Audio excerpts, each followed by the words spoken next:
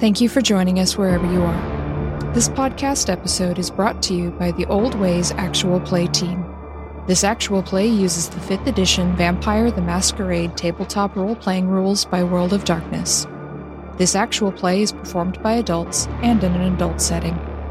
Listeners should know that this podcast is intended for a mature audience and will include strong language and mature themes. All content, including names, places, events, companies, and so forth, that may bear resemblance to entities living, dead, or undead is strictly coincidental. My name is Rena Henze, and for tonight's game, I will be your storyteller.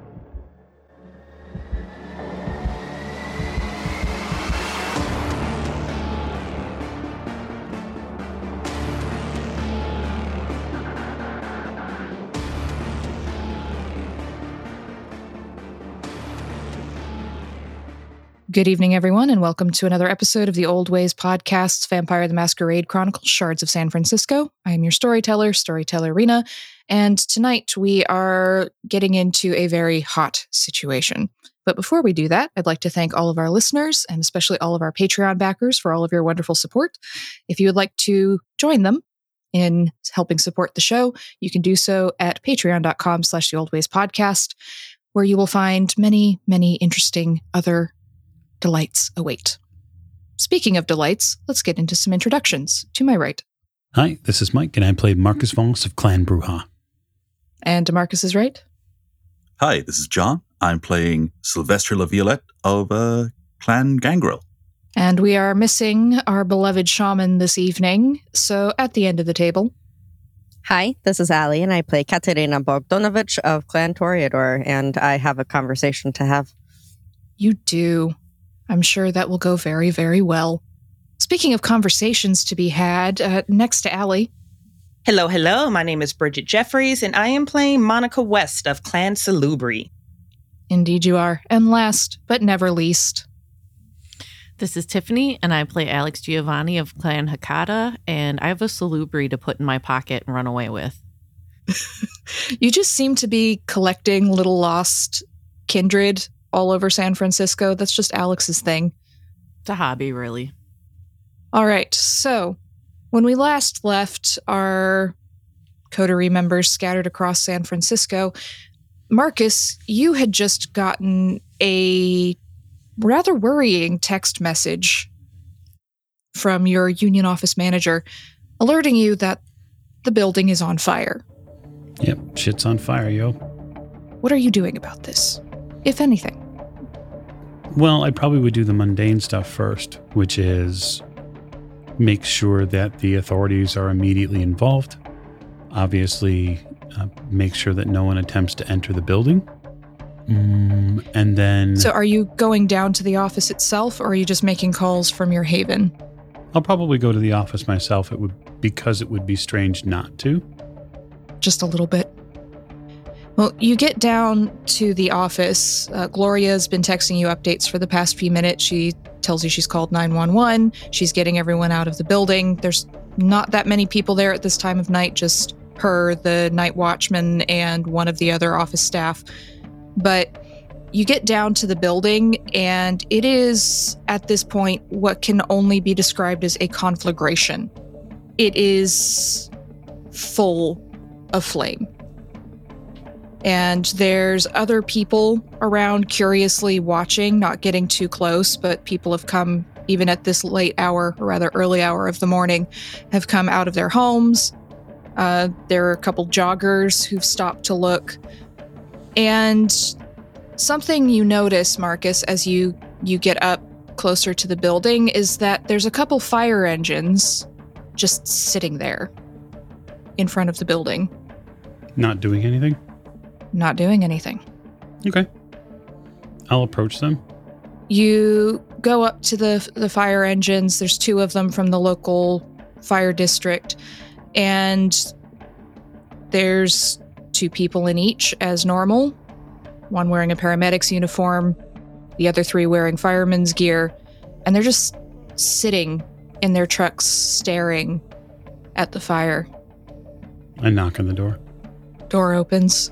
A young man, maybe in his early 30s, slowly turns his head, but he's still keeping an eye on the fire. Mm-hmm. And he's got this kind of blank, glazed look in his eyes.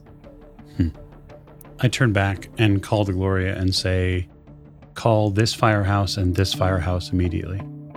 Directly, don't go through 911. She comes running up, starts pulling out her cell phone. She smells a bit of smoke, and she's coughing a little bit.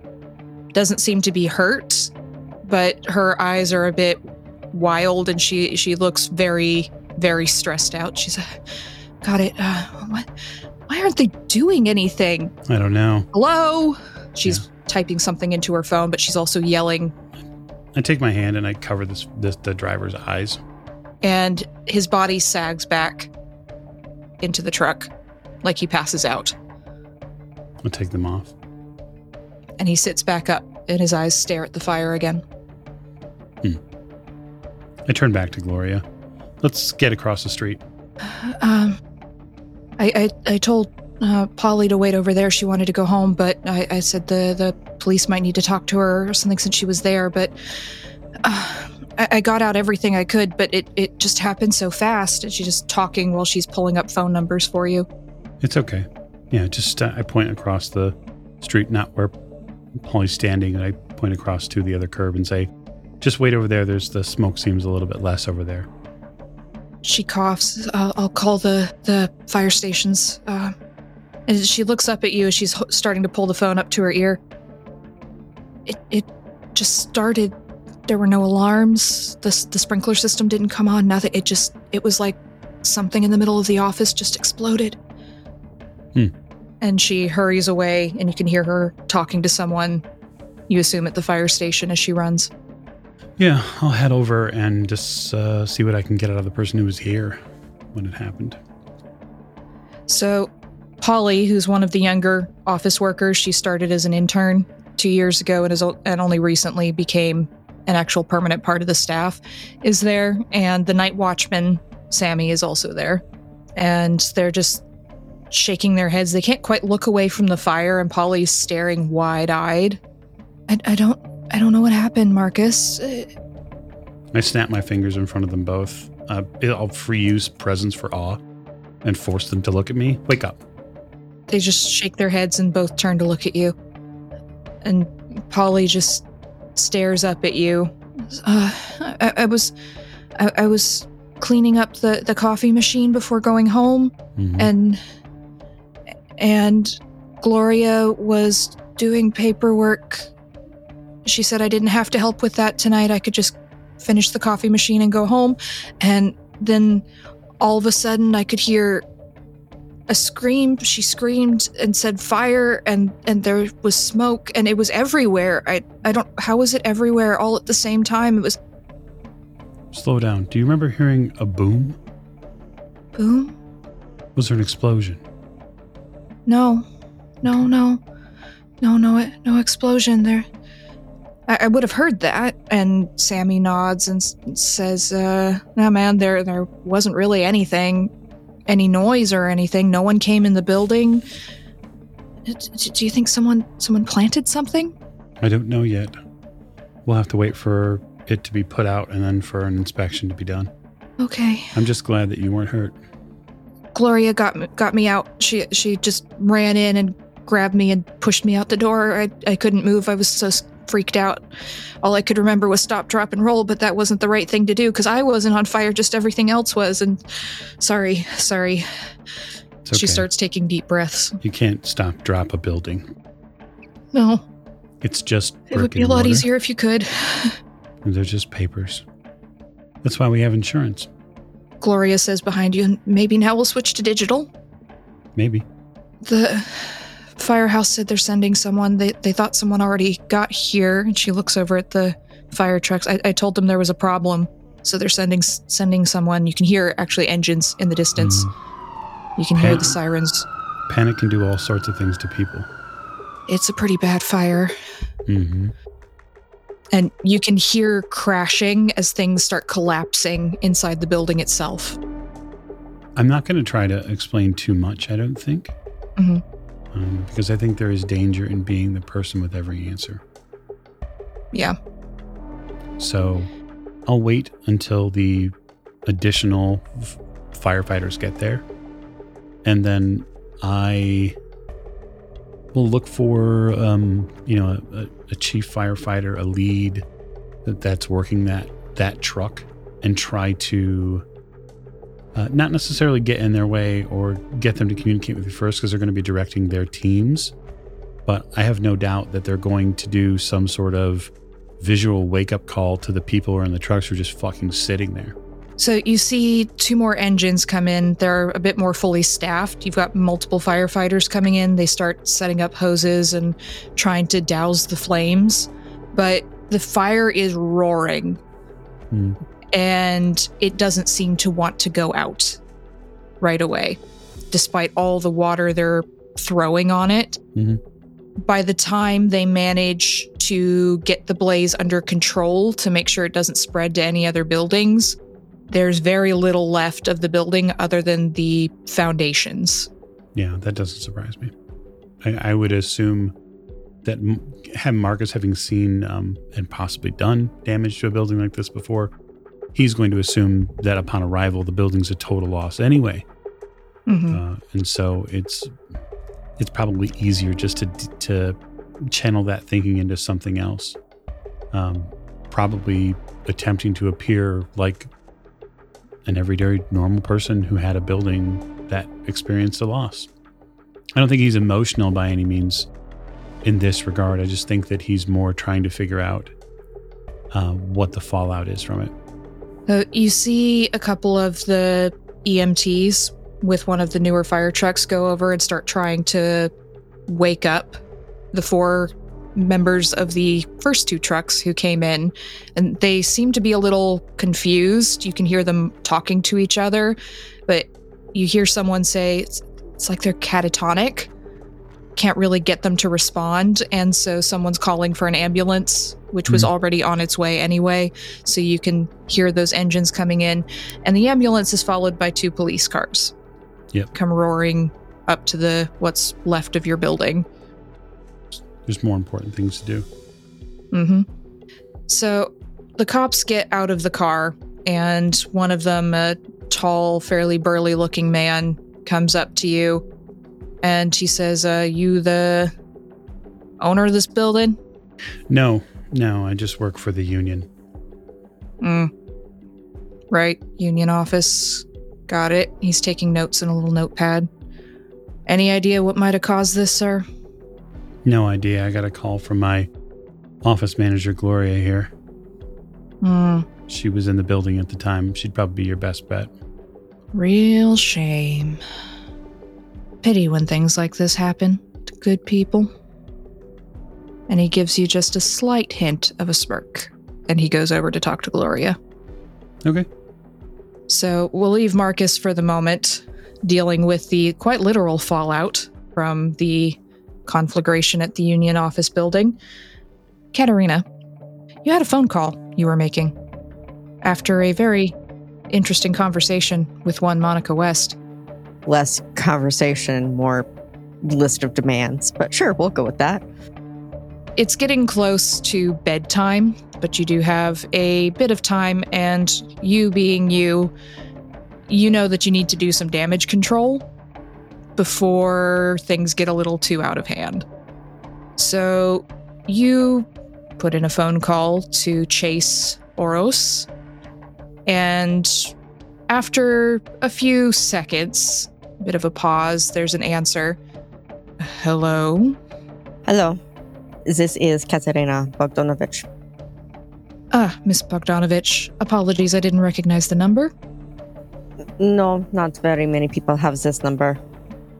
For obvious reasons, I'm sure. Very good ones, yes. How may I help you, Miss Bogdanovich? Does the Baron need something? No, I need to give you a heads up in that your child will be returning home very upset. There's a long pause. Okay. Care to elaborate? Well, when she turned down the request from Marcus earlier about gathering intel, and she said no. Marcus approached her with another request to be an emissary, with which she asked for more time. And as I'm sure you're well aware, there is very little time in the world right now. Oh, dear. My apologies for the breach of etiquette. I will do my best to make amends. Well, I may have overstepped on my own end. Another long pause. I sat her down and basically told her that there were no delays, that she accepts this, or that there would be severe consequences, ones that I have no intention of actually following through on. There's another bit of a pause, but you can feel a bit of a shift in the energy on the other end of the line. Miss Bogdanovich, while I appreciate your standing in this territory and the safety that you and the Baron have offered us, I find it inappropriate for such things to be said to my child without giving her an opportunity to discuss things with myself, or without myself being present. She is a child. Still. She is also one of only 2 members of our clan in this city. Yes, I'm aware of this. I do not appreciate my child being threatened, especially when she was not given a chance to speak to her sire first. And I understand, and that is why I am coming to you directly to apologize. And that I wish to apologize to Monica as well, but I do not believe that, given the intensity of the conversation, that she would want to hear from me right now. There's another pause. Almost like he's thinking. I'd like you to give me a roll here. Give me persuasion plus manipulation. 4 successes with 2 criticals, so 6. Okay. So there is a pause again, and then you hear a sort of heavy sigh. Almost to you, with those 6 successes, you get the feeling of this older vampire kind of reminding himself of the position he's currently in. And his tone changes a bit, and he says, I appreciate you coming to me directly. Apology accepted. I do request that in the future, any requests of such a nature being made of my child also be made with me in the picture. I will speak to Monica, and I will convey your desire to mend fences. That is all I can ask for. Have a good day, Miss Bogdanovich. Good evening. And I hang up the phone. And you hear the click on the other end of the line just before you hang up.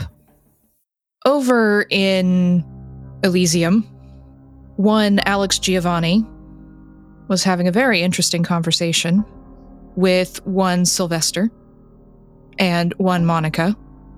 Some parts of it were going better than other parts. But you do know, Alex, it's getting fairly close to the time for all the good and bad little vampires to go to bed. So whatever business you have will have to be concluded fairly soon. I think I got most of the information I wanted. I'm just being nosy now in their conversation and making a mental note that I'm going to buy Sylvester some Dior cologne and yeah. That's just something I can pawn or sell. Monica, you're feeling maybe a little bit less anxious after everything that happened this evening. You've gotten to sit in Elysium, you've gotten to talk to this very strange gangrel, and you've met maybe a new friend? Who knows? You never know. They're really, really beautiful in a distracting way, and she needs a distraction right now. Yeah, I don't know. The anxiety is semi coming down because I can imagine that third eye is probably getting really sleepy. That is not an eye that can drive in the driver's seat for very long. So that's probably like 2 of her eyes are watching the conversation, but that third one keeps blinking or is just very narrowly, quote unquote, awake. And I think if if that fight response is coming down, another one might be rising up, because one, she's going to have to explain the situation to Chase, and she's not even really sure what just happened. And two, why the fuck is she at Elysium? She shouldn't be outside of the territory. It is literally dangerous for her to be outside of the territory right now. Yeah, Elysium is safe, but there are some miles between Elysium's front door and back to the Barony. So she's just like, I should probably get home. Yeah, speaking of which, why don't you give me an awareness plus wits roll? She got 1 success. Okay, so no, everything's fine. You're just getting tired. You've had a long night. Alex is really hot. Sylvester is not. And, yeah, you should probably go home now. I need to go home. I mean, and the second that word comes out of her mouth, she realizes that that's not a true statement anymore. So she backtracks. I need to go back to the house. Sylvester, I can meet you where tomorrow and when? I'll meet you at Voss's place, yeah, bud? Yeah, that'll be fine. It's getting about that time. And he just hops down off the chair. Are you going by yourself? I say to Monica. I just turn my back to Sylvester. She throws him a smile. What, are you offering to escort me back to the house? Or a place to stay. She pauses for a moment, because that could be better than going back to the house. That would be better than going back to the house. And you can see that spinning through at least her 2 primary eyes, because that third one is pretty much shut down. Maybe a different night. Okay, otherwise my driver can take you to Marcus in the morning. Or in the evening. She winces, visibly winces at that. No, I'm fine. I can get home. But oh, no, I do have, and she reaches into her backpack and she's going to hand both Alex and Sylvester blank invitations to this Mackay Garden reopening. I'd love to see you if you could come. Sylvester, one of your clanmates actually was a really big help in getting all of this reopened for me. Oh, which one? Olive. And you can see him going through like indexes of all the gangrel in San Francisco. He's like, good. That sounds like their kind of thing. You have no idea who that is, do you? Not really, no. Must be new to the city since I last was here. Have a wonderful night. Thank you for everything. I appreciate your help, Sylvester. Alex, until next time. Okay. So, Monica, you go out to your car. Sebastian waves at you from the balcony, but he's very distracted with other things, or rather, other kindred, as you leave. And you go out into the night. It's getting closer to dawn. You really need to get back to the house. You need to get back to Chase. You need to go to sleep. But you put your hand on the door of your car, and a voice behind you says, "Are you sure that's a good idea?" Her first thought, nope, I should have taken Alex up on that offer. Do I recognize the voice? It sounds like a child's voice, but That's you don't creepy. recognize it. Her brow furrows a bit, and she's going to turn around and see if she can get eyes on this voice. You turn around, and there is a small child, looks to be about 8 years old, with very blonde hair in ringlets. She's wearing a dress with an apron over it, kind of old-fashioned, very early 1800s, it looks to you. And she's holding a doll with a broken face. Nope. It's creepy. Don't like that. And she's just looking at you with these big blue eyes.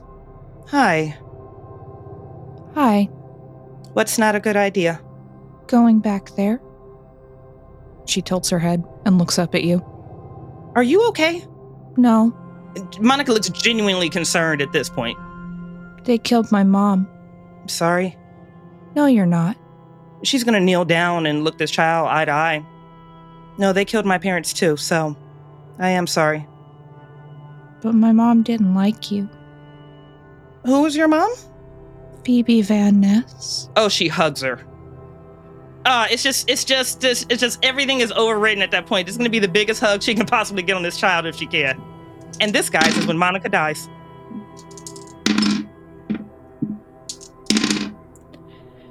You give her a hug, and you feel very sharp teeth in your neck. Yep, Those emotionally based decisions, they always come back to bite you, don't they? She is going to attempt to wrap her hand around and grab this child by her throat to pull her off. That's a really bad move, kid. That's a really bad move. She said you would be so tasty. God, don't swallow, don't swallow, don't swallow. She's honestly trying to get this kid off of her. Oh, so good. Did you kill my mommy? And you just feel a little tongue licking at the bite in your neck. And she's looking up at you and her pupils are dilating slightly, like your ghoul's eyes do when they get a hit of your vitae. Oh God, this is bad. This is really, really bad. Can she stand up and get away from this kid? You can try. All right. She is going to try. All right. Gonna roll for something here. So the child just steps back. She's licking her lips, and you can see your blood trickling down her mouth, but she's definitely ingested some of it. And she says, Mom was right. Don't worry. I'm not gonna use you in a blood ritual or anything. That was Mom's thing. Yeah, your mom had a lot of things. And I hate to say this to you in a moment of grief, but I'm actually really glad that she's dead. And then Monarch's going to sidestep her and walk right back into Elysium. So Alex and Sylvester, you just see Monica come back into Elysium, wide-eyed. She walks in backwards, and you can see blood trickling down the side of her neck. I'm gonna make a beeline for her. Same. So the two of you are going to need to make a roll for me here as you get close to her. Shit! Oh. Damn it! You're going to need to make a willpower roll for me, both of you. Oh no. Yeah. And it needs to be a good one. Blood is in the water. Or the air. I have 2. Yeah, you have 2 successes, Alex. John, you only got 1 success, but the Hand of Fate is going to make that an actual success for you. This is going to make our relationship a lot less awkward for our drive to Oakland tomorrow. Both of you can smell this kind of rich, intoxicating scent. And Monica, you know this happens when you're actively bleeding. It doesn't happen from vitae that's been bagged or bottled or any of those things. It's when you're actively bleeding. This smell. And good for you, you're only in the doorway of Elysium. Though I am going to make a roll for one other person who's here. Mm-hmm. Okay, they're fine. But there's this rich, intoxicating sort of scent. It's the most powerful smell of kindred blood either of you have ever experienced. It makes you hungry, but you both go, nope, that's a bad idea. And being in Elysium actually makes it easier because you know that you have to be careful in Elysium, even you, Sylvester. So you overcome the urge to just kind of take a bit of that blood, and you can talk to Monica normally. I think if they're approaching, even if it's from a position of concern, she's got evil Nazi baby Tremere to her 6. She's inside the threshold. She can smell herself like dancing on the air. I think if they both approach, she like the third eye opens up completely. It glares at them. I think she's going to throw her right hand at both of them as if she's getting ready to cast, and then she's going to hiss at them. Yes, Sylvester's pupils have dilated from the smell, but he's just like, that's, what happened to you? She's going to do what she can to very hurriedly get that wound fully closed. And as she's doing that, even if that's just licking her hand, wiping herself, because her saliva will aid in healing and licking it. The fucking Nazi child happened. That's what happened. Interesting. God damn it. Oh, the Van Ness kid. Yeah. So she's still around. No, And she's in the parking lot right now. Yeah, he's just running out there. The thought of killing Phoebe Van Ness's kid while Phoebe Van Ness is still alive in his mind is too good to pass up. Be careful, she fucking bites. So about that ride. She looks at you. Third eye scanning, and she just nods. I will usher her out to hopefully like using Sylvester as a distraction. So, Sylvester, you bolt outside in this kind of easy loping run you get when you start hunting. And there's no child out here. She's disappeared. You still see a drop of blood on the ground near Monica's car. You can't get away from that scent. But yeah, there was someone out here. Definitely Tremere. You can smell it in the air, but she's not here. And behind you, Alex is just kind of side-wheedling Monica over to the Lincoln. Yeah, otherwise I can use my secret backdoor entrance. I'm assuming I have one. Of course, Sebastian has built this place with one for each of his friends. So yeah, when he sees that she's not there, and like hearing how loud everyone else is walking away, he's just gonna be like, "Did she give you a reason she attacked? Was it just because you're salubri bud, or?" I think she thinks I had something to do with her mother's death. Van Ness is dead? That's what she said. And like, you look at him and he's just clearly crestfallen. Alex is totally blank-faced, like stone face. And Monica is concerned that Sylvester is crestfallen. He's like, "I planned to kill her myself." Oh, well. Did she say who did it? Well, no, she thought you did. You couldn't. No, she didn't know. All right, well, we'll talk about this in the car tomorrow. I gotta get back to where I sleep. So, yeah. And now that he's outside, he lights up and he's just like, "Well, safe home," and, all that, bud. So with that, this evening, for all of you, draws to a close. Alex, you take Monica home. Yeah, what home are we going to, though, Alex? Well, it's up to you. Do you want to go to your place or a different place? There's a temple. There's a home in the Barony. There's 2 outside of the Barony. Monica's staring at the closed screen on her phone because she needs to call Chase. She doesn't know whether that house is safe right now because she doesn't know how long creepy kid has been following her. You really don't. So you call Chase, and he seems a bit distracted, but he just says, I'd rather you came home. I think we're okay here. Van Ness knows where we live. In the Barony, yes. I don't think we should sleep there tonight. All right, I have a friend. You can either come with me, or you can go to your alternate arrangement, which we will need to talk about in tomorrow night, I suppose. There's a very heavy question mark at the end of his sentence. Yeah, no, we'll add it to the list. Let's go to the friend's house. We need to talk as soon as we wake up. He gives you an address, so Alex, you can drop Monica off at this. It's an apartment building in the territory, so it's still in the territory, but it's a decent ride away from the place where you've been staying, Monica. And you can all go to sleep, go to ground, whatever it is you do. It's been a very, very long night for all of you. And the night passes, you recover a little bit, and it's time for rouse checks for everybody as you wake up to a new night. As I'm sure nothing happened during the day while you were asleep. I have a 9. Of course you do.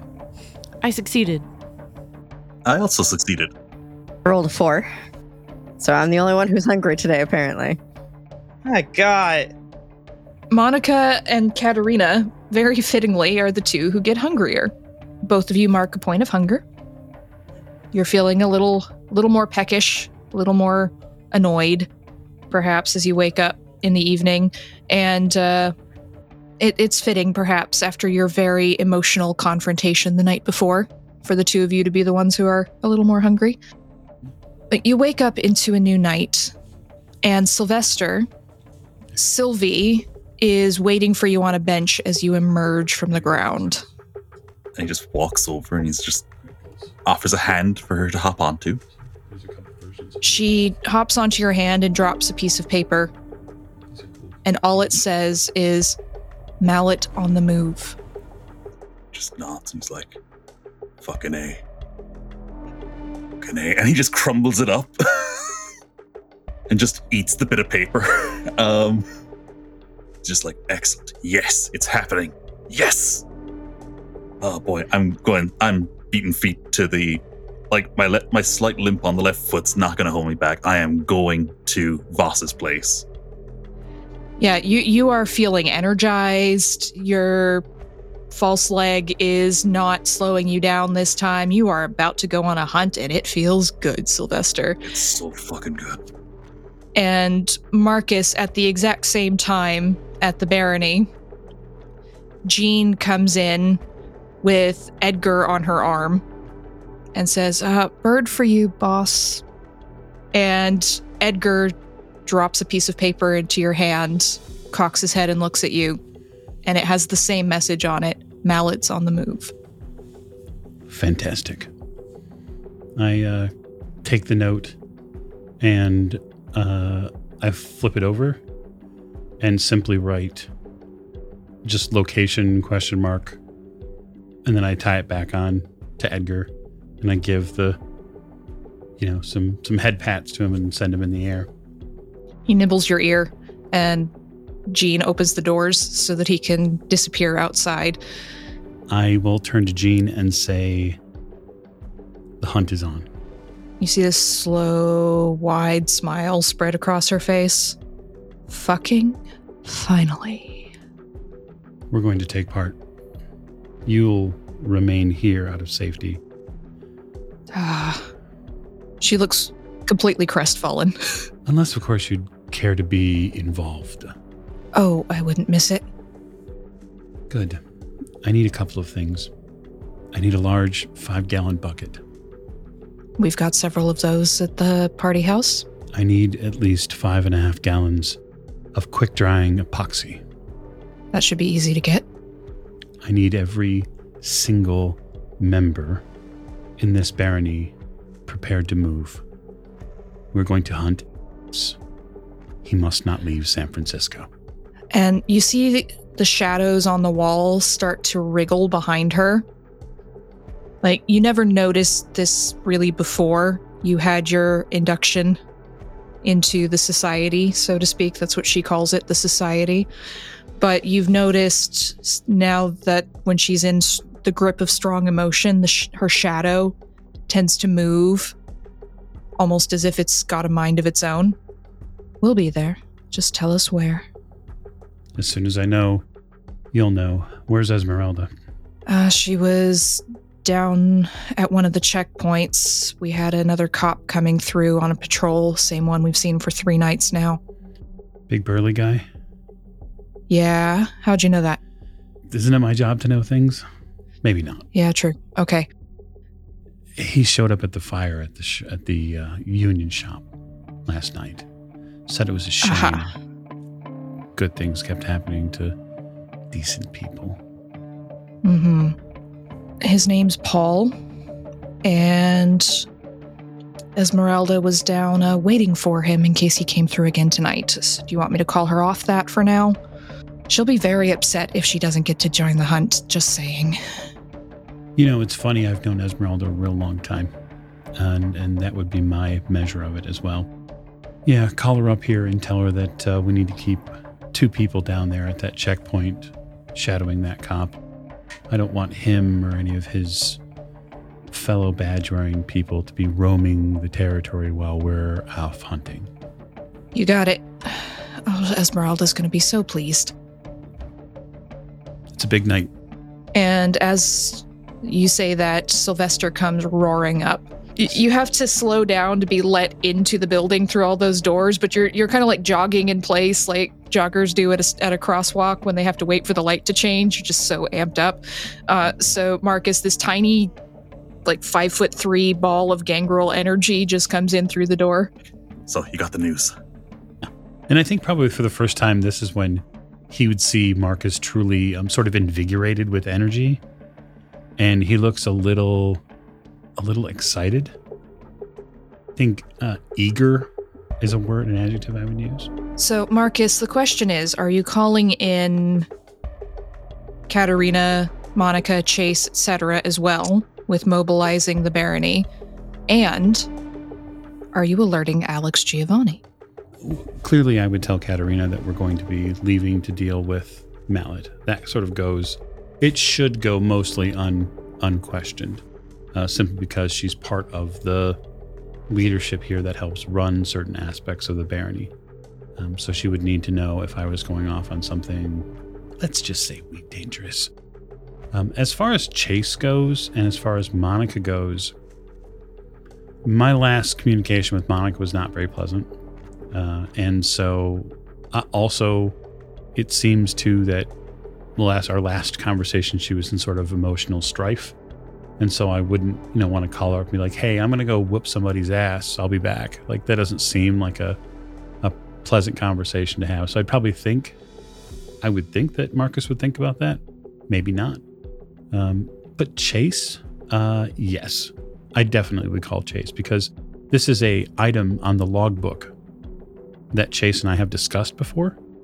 And I think it is important to be able to update those people who are very interested in seeing Mallet come to an end. So yeah, I'd absolutely call him. Okay. So, Monica, you're in bed, just waking up, trying to gear up for this conversation with Chase. He's been a little quiet. He was quiet when you came in just before the dawn, and he hasn't seemed to completely wake up yet. And then his phone rings, and he just holds up a finger as if to shush you prematurely, and says, Baron? Chase, there's a matter that we spoke about when we first met. The big one? I don't have a ton of time. I'll just say I'm going to resolve it this evening. Oh. Would you like my assistance? Perhaps, but in a different way. What do you need? I think it would be good to show that there's perhaps some calm still left in this space while we go and do what we need to do. You can imagine the various people here in the Barony are very eager to get this off our plates. Yes, I can see that. I don't know your acumen or your history or your, quite frankly, the range of your abilities to assist. So I'll happily claim ignorance. There's not much known about the bloodlines, at least outside of your own lore. We're healers mostly, Monica and I. Which, if you would like a healing up so that you can make things worse for a while and then heal up again and make things worse for a while again, we're very good at that. Oh. No, I don't think that'll be necessary, but I am slightly concerned about another matter in town you might be able to assist with. Would you be willing to meet me at Elysium later this evening? Absolutely. Wonderful. I look forward to it. If Monica can attend, that would be wonderful, although it's not required. You being slightly more of an elder, it might be useful to have you around in case people get riled up. You can almost hear a smile at the word slightly older. I'll be there. I'll ask her if she wants to attend. Very well. Hopefully she is doing well. Unfortunately, our last interaction was not very positive. But I've heard. We'll be discussing it. We may have asked too much from her at one time. At that time. We will discuss it. Thank you. I will see you at Elysium later. Just let me know when. Indeed you will. I hang up. I'm going to call Sebastian next. Okay. So you call Sebastian, and it rings for a minute, and then you hear a, "Darling, you never call." I'm calling, and I'm calling to advise. I assume that you're familiar with the message that got put out last night. Which one? The one that was left. The hot one? Yes. Yes. The humorous one. Ah, yes. Quite. You hear some noise in the background and some giggling. It says, "Shh, I'm on the phone, darlings." Shoot. Sorry about that. I was really hoping this was a booty call, Marcus, but if you want to talk business, we talk business. Just for a few minutes. It's within the purview of the prince to utilize the space that the Keeper of Elysium keeps to have meetings and gatherings, yes? Yes. So is it Baron Prince or Prince Baron? I've been taking bets on it all night. It's to be determined. But I would be very much appreciative if the Keeper of Elysium would advise the remainder of the Primogen Council that there is a council meeting with the Prince later tonight at Elysium. Oh, the drama. You They live won't be for it. happy. You love it. Me? Oh, how could you say such a thing? But yes, I'll tell them to be there. They won't be happy about it. Good. No one's going to be happy. Well, very few people will be happy. As long as I'm happy, that's all that matters, darling. I tend to agree. Ever since David left, it's gotten a little boring around here. So it would be nice to have more brouhaha around. Yeah, it might be. Just tell me the time, dear. Let's say 1 a.m. Wonderful. And, do I need to do anything to keep the former Prince Regent from finding out about this little get-together? You know, I gotta admit, Sebastian, he's gonna be awful busy. Oh, marvelous. Very well, darling. Always better hearing from you than not. Indeed. We'll see each other later tonight. I wish you a good evening and an exciting and interesting time to live in. Oh, don't wish that, dear. Why would you curse Sebastian with such a thing? You hear a "Sharif, darling," just as you put down the phone. All right, so with some wheels in motion, then I turn back to... Is it Sylvester or Sylvestre? How do you pronounce that, John?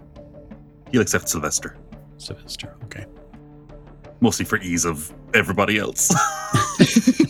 Yeah, no, I appreciate that. All right, Sylvester, I got word, of course, from Miriam, but I didn't see where yet. So we just sort of be prepared to move in a bunch of different directions as soon as we find out where. Yeah. He's probably going to be trying to fly out. He'd be flying towards the dawn, so it won't be great, but he'll probably do a layover somewhere in the middle.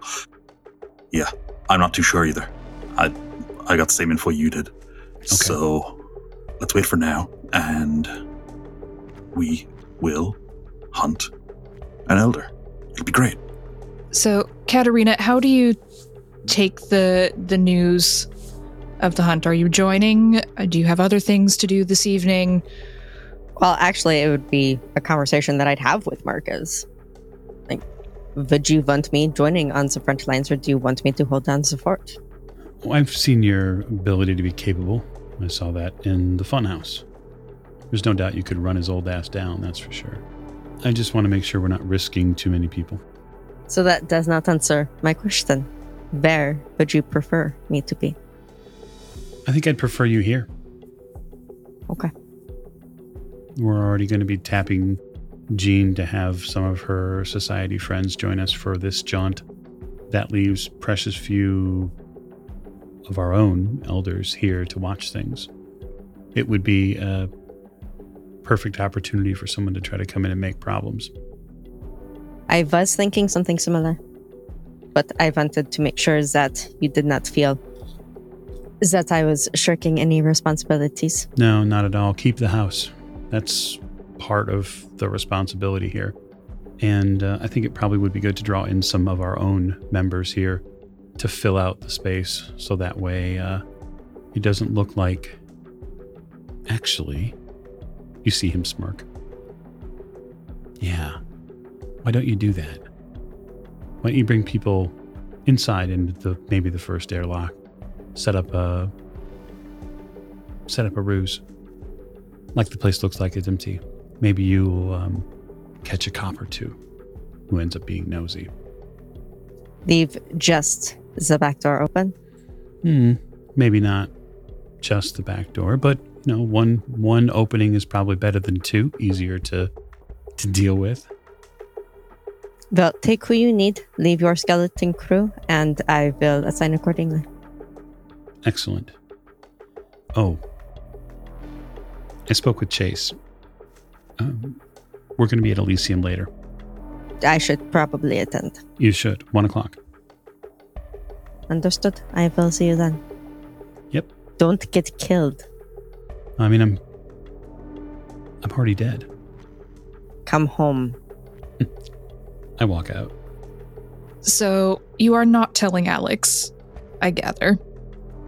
Actually, yeah, I'm going to tell Alex, but I wanted to call them personally before we left. So, and the reason is twofold. But yeah, I want to tell Alex because this is something they and I have been working on for some time. All right. So, Alex, as you wake up this evening, there is a card slipped under your door, like an actual greeting card, not someone's business card. And it just says, "Thank you for all the assistance. Hopefully, we'll speak again soon. M." I burn it. And as you burn it, your phone rings. I will take a moment to actually look at it for once, because usually I just pick it up. But now I'm suspicious. It says Marcus. Hello? Good evening. What's going on? Lots of stuff. Lots of stuff moving now. We're going to be heading out to deal with an issue. One that's trying to get away. I'm going to be at Lyceum later, around 1. Okay. I have a death to attend. Who died? Somebody that was no good. Oh. All right. Anybody I know? Well, you knew her. Did you like her? No. Okay, fair enough. I think I know who you might be referring to. Just not over the phone. No, I get it. Okay. Well, you have your ways. I understand there's some things that you have to attend to. Not a problem. People might want the information later, so I'm sure you're first in line. Well, I mean, I have to, suss out the circumstances. I'd be very interested to know how that happened. As would I. Some of us are going to stop down later to Elysium. Okay. There are just some things that everybody needs clarity on. I figured you'd want clarity directly. Sure. What time? 1 o'clock. Okay. I will be there. Good. I'll see you later. So you hang up, Marcus, and just as Jean comes in with 2 pigeons on her wrist this time, and she just looks very confused for a minute, says, "Well, Edgar's here. I don't know the other one, but they flew in at the same time, so..." Oh, here, and I thought you were collecting pigeons. "The cats like to eat them. It wouldn't be a good thing to collect." Oh, they don't want to eat those pigeons. And he's like, "Come here, Sylvie." I assume that's who the other one is. Yeah, Sylvie flutters over to your shoulder and just pecks at your ear. He says to Marcus, just like, "This is my handler from home." I'll unwrap my note. Your note says private airfield and gives you directions. Yeah, I mean, there are only so many private airfields around here, so... Flight due to leave. Your note says flight leaving 9:45. It is currently 8 p.m. So there's time. All right. So, look. We can't let this fucker talk. Yeah. He opens his mouth, we're fucked. Pretty much simple as. So, what do you have that we can use? I got bodies, that's about it. I've been preparing for something like this, actually.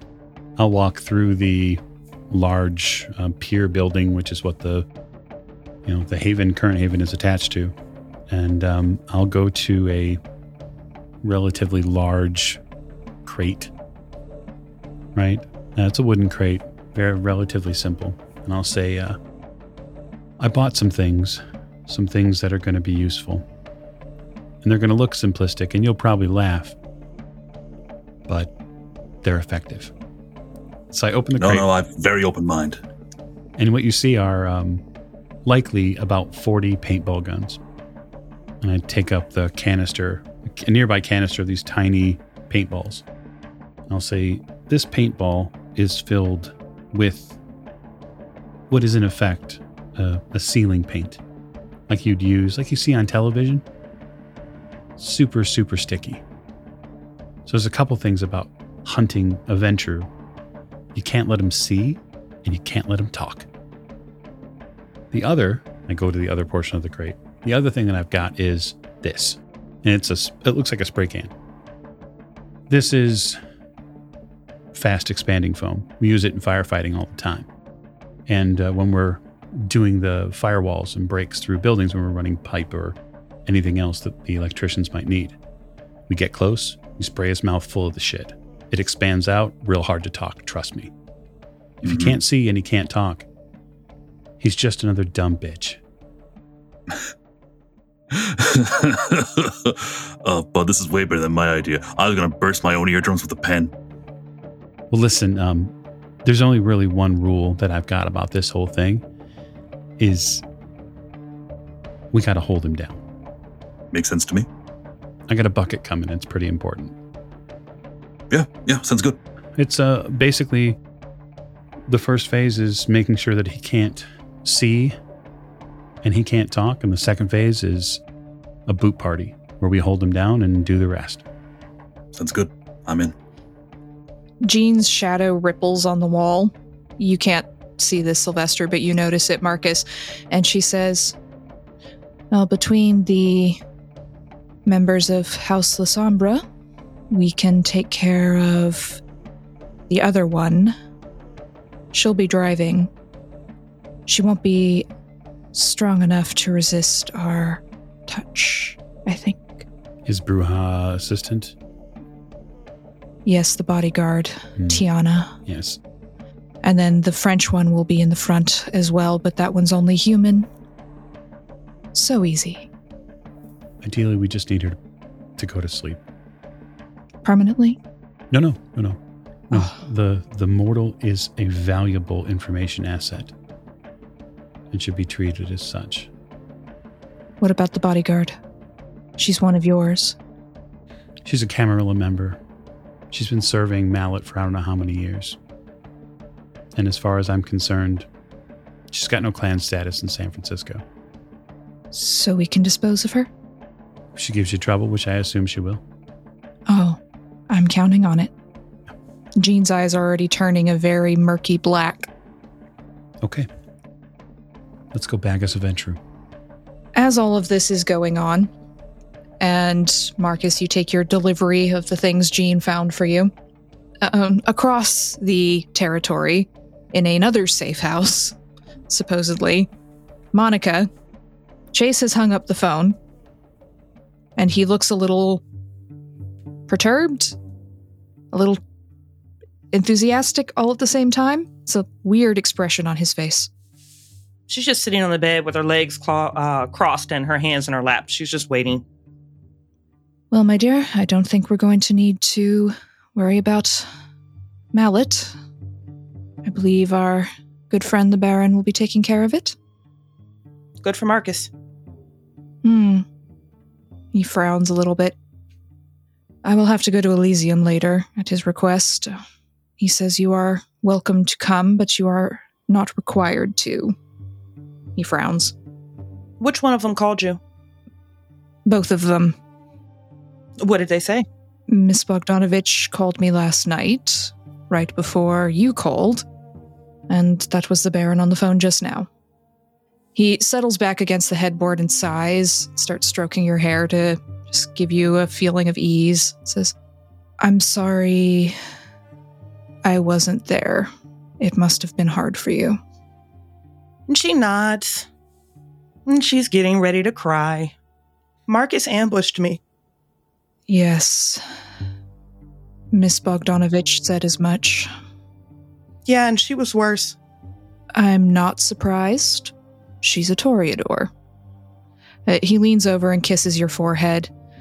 I'm proud of you for standing up for yourself in such a difficult circumstance.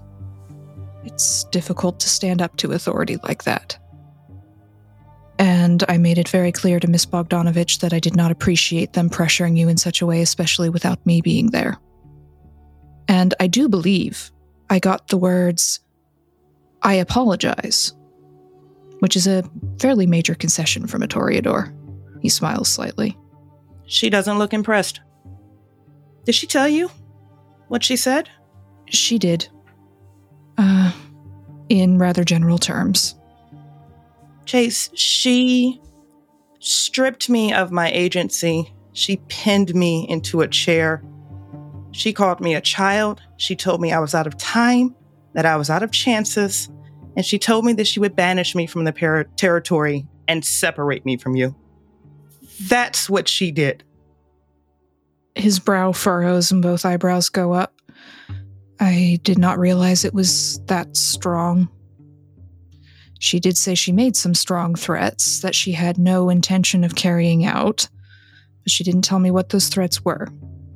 I'm sorry that you had to go through that. Yeah, so am I, Chase. So am I. I don't feel safe here. After tonight, we may not need to be restricted here. If Mallet is gone, I suppose the others will be taken care of, including, he wrinkles his nose, her. Though we will have to be still careful with the Tremere around.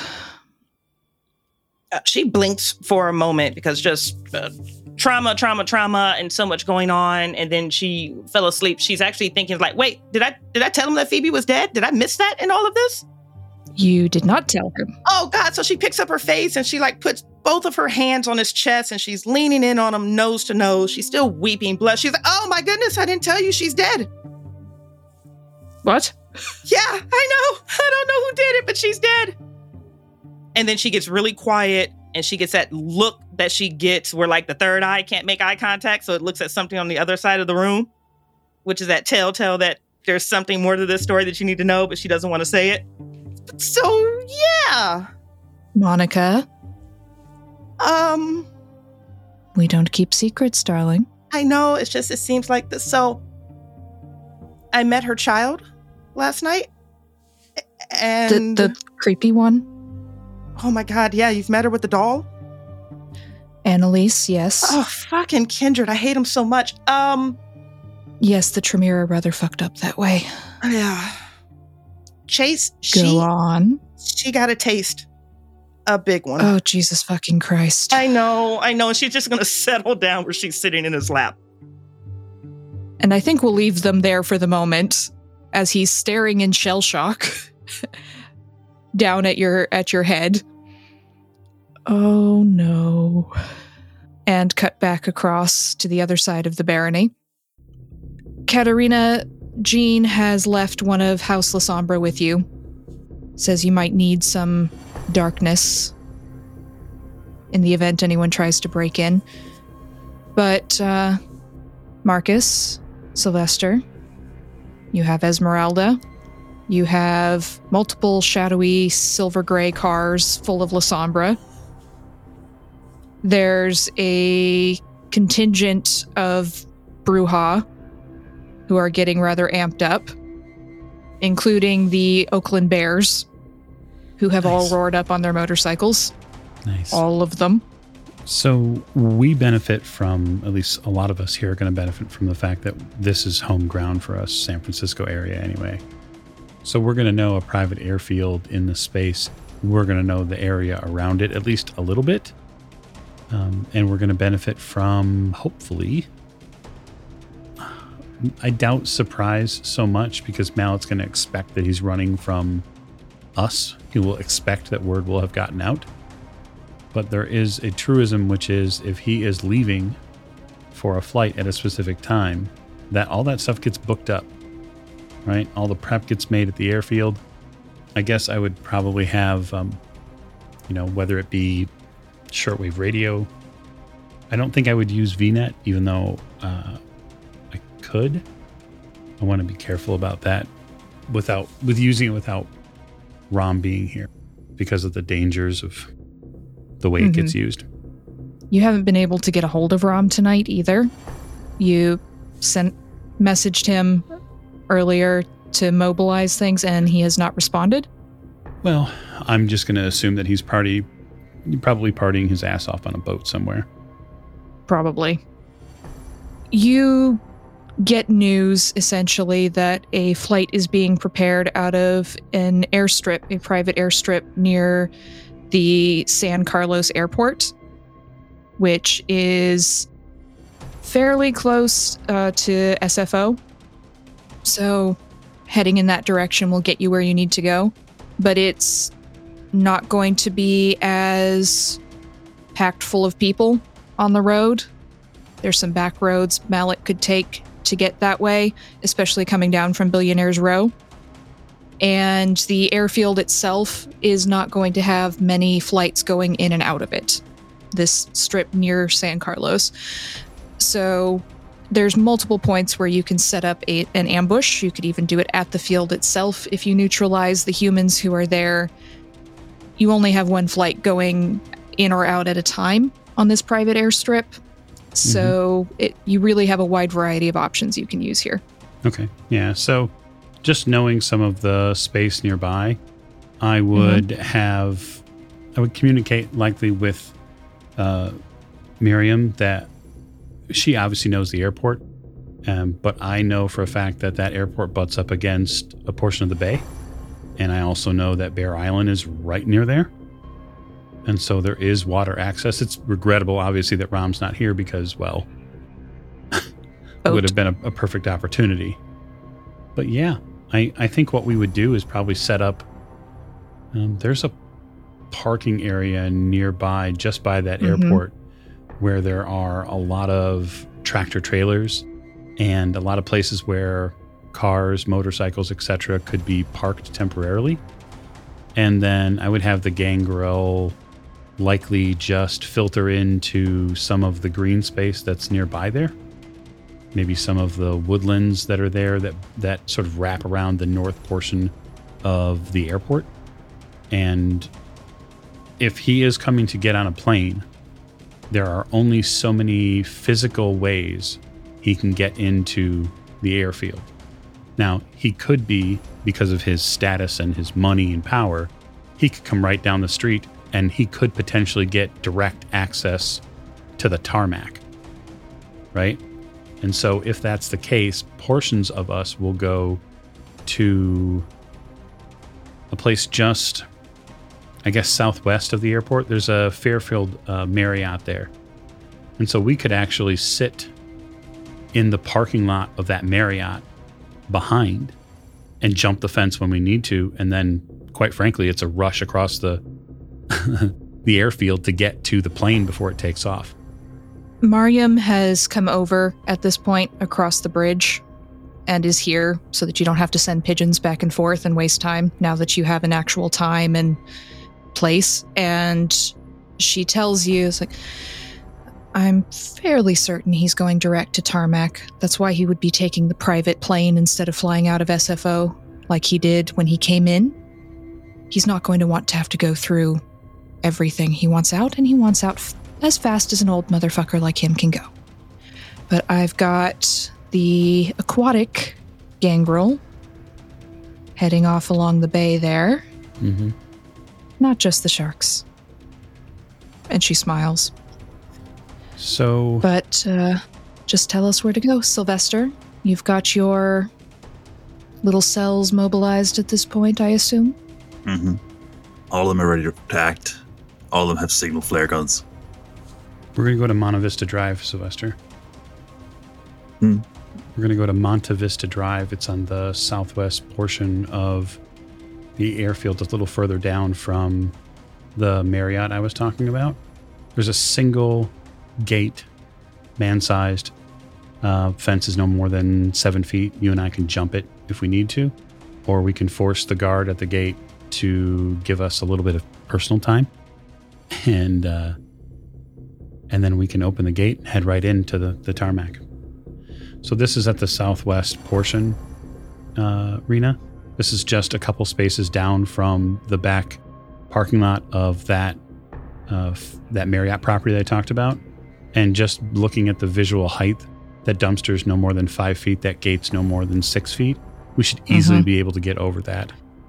Oh yeah, you can jump it without even having to do anything funky with your disciplines. Right. There's not even so much a guard post by it. But yeah, we could easily just blow through the gate at that point and then rush the airfield and get it on. All right. So you give all of your militia, so to speak, their orders where to go. Mariam sets up her Oakland gangrel. Sylvester, you give your San Francisco gangrel directions on where to go. You have all your communication lines set up, all the pigeons. There's now like 100 pigeons just sort of sitting around ominously around the territory. Somewhere in San Francisco, people are going, where are the pigeons this evening? It's because they're all down in the Barony right now. So you get everything set up and you set off. And Sylvester, you get word fairly quickly as you all get into place that Mallet's limo has been spotted leaving Billionaire's Row. The only ones who were able to get close to the home he was staying in were the pigeons, because he wasn't expecting the pigeons. No one does. And so, through the pigeon network,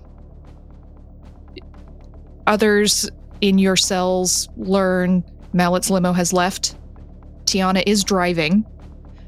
The French woman, Sophie, is in the front seat. And Mallet is in the back with a few suitcases. There was another human who you know to be his blood boy, but he stayed behind.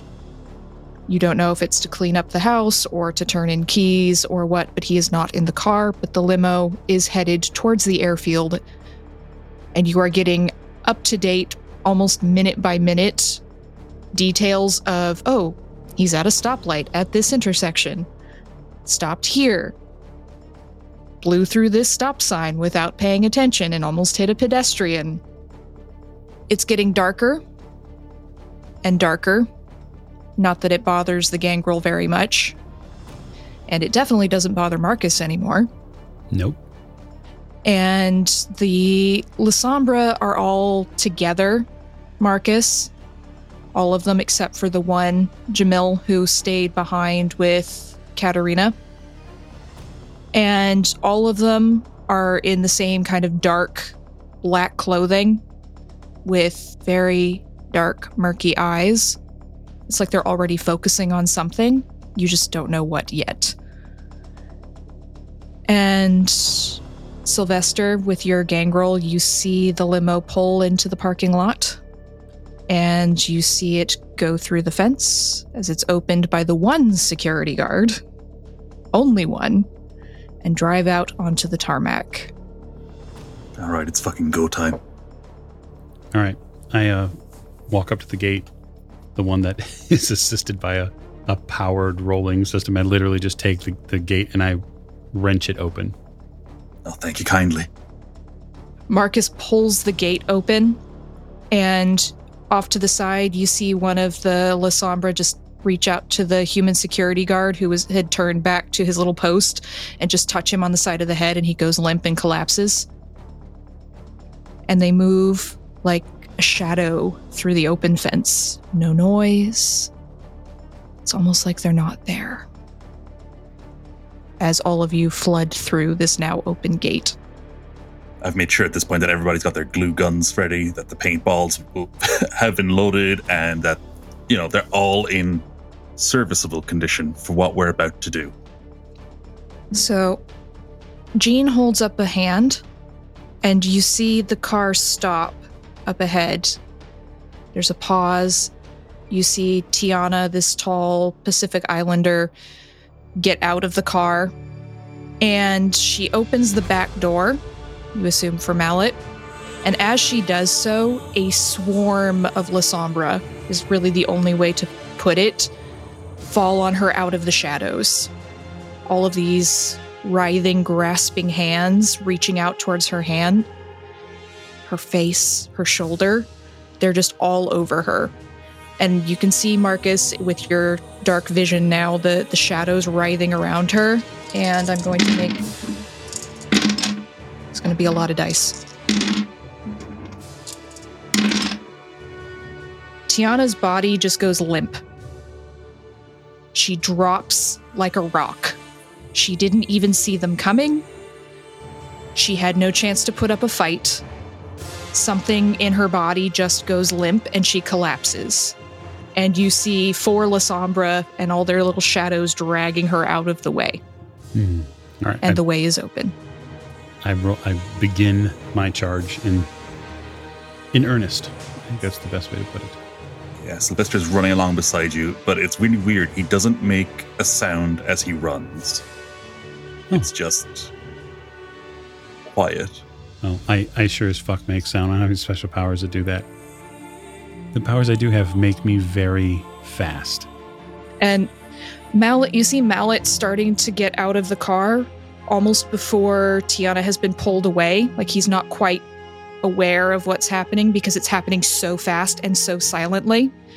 It's great having House La Sombra around for this. And he's starting to get out of the car, and you see him in profile, just this sharp little Van Dyke beard and the glint in his eyes and the silver handle of his cane as he starts to get out. And then you see Jean and Malarkey and one of the other La Sombra reaching out with their hands. And then these shadows coming out of their hands, they put their hands on his face. And I'm going to make a roll against his... I have Mallet's character sheet here. Yeah, so you see Mallet just look in shock, and he opens his mouth as if he's about to say something, and the words don't come out. And you can see his body tensing up. He's getting angry. He doesn't really get angry. You've never seen him get angry, but his words are failing him. He can't speak. At least for the moment, they have blocked his words as you all come up behind him. Yeah, my plan is to not stop in any way, shape, or form. I am running through William Mallet. This is like a la, college linebacker. He is the ball. He's the ball carrier. And my plan is to separate him off his feet. My plan is to probably punch through the car door with his body. So you come roaring up behind him, whether it's literally or metaphorically. Marcus, you and Sylvester.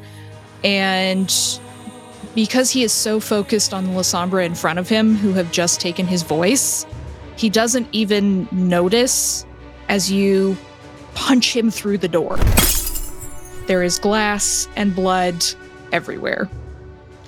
And Sophie, the human woman, is by now getting out of the car and swearing in French. She's trying to dial something on her phone, but her hands are shaking, and she doesn't seem to know what's going on. Yeah, I'm just calling out to hold him down. Just hold him down. I am unloading the paintball gun into William Mallet's face. Cinematically, Mallet is trying to get words out. He's trying to say something to the La Sombra, and then he looks like he's about to do something else, and then Marcus comes up behind him. He half turns, you hit him in the chest, he goes flying through the door, and then Sylvester, the little gremlin with a paintball gun, comes running up and starts shooting him in the eyes with a paintball gun at point blank range. The human isn't important right now. She probably is the least threatening one of them. Yes, and there are now shadow tentacles wrapping around her legs as she's trying to call someone. So you don't need to worry about her. Mm-hmm. Yeah, I guess I'm staying. I'm doing my best to stay on top of him in the sense that to sort of physically sit on his chest. The plan would be, the arms down his throat is freaky. I don't know what to do about that. I don't know how to process that at the moment. But I'm going to aim to put my knees and thighs on his shoulders, and the plan is to physically beat him, like into the pavement if I can. My belief is that he can take it because he's Ventrue, and one of their core abilities is the ability to soak damage. Mm-hmm. And it's not for me about the dice rolls; it's more about the cinematic purpose of it. Mm-hmm. I'm not going to make you roll for it. I'm just trying to buy time for the rest of the people to get here.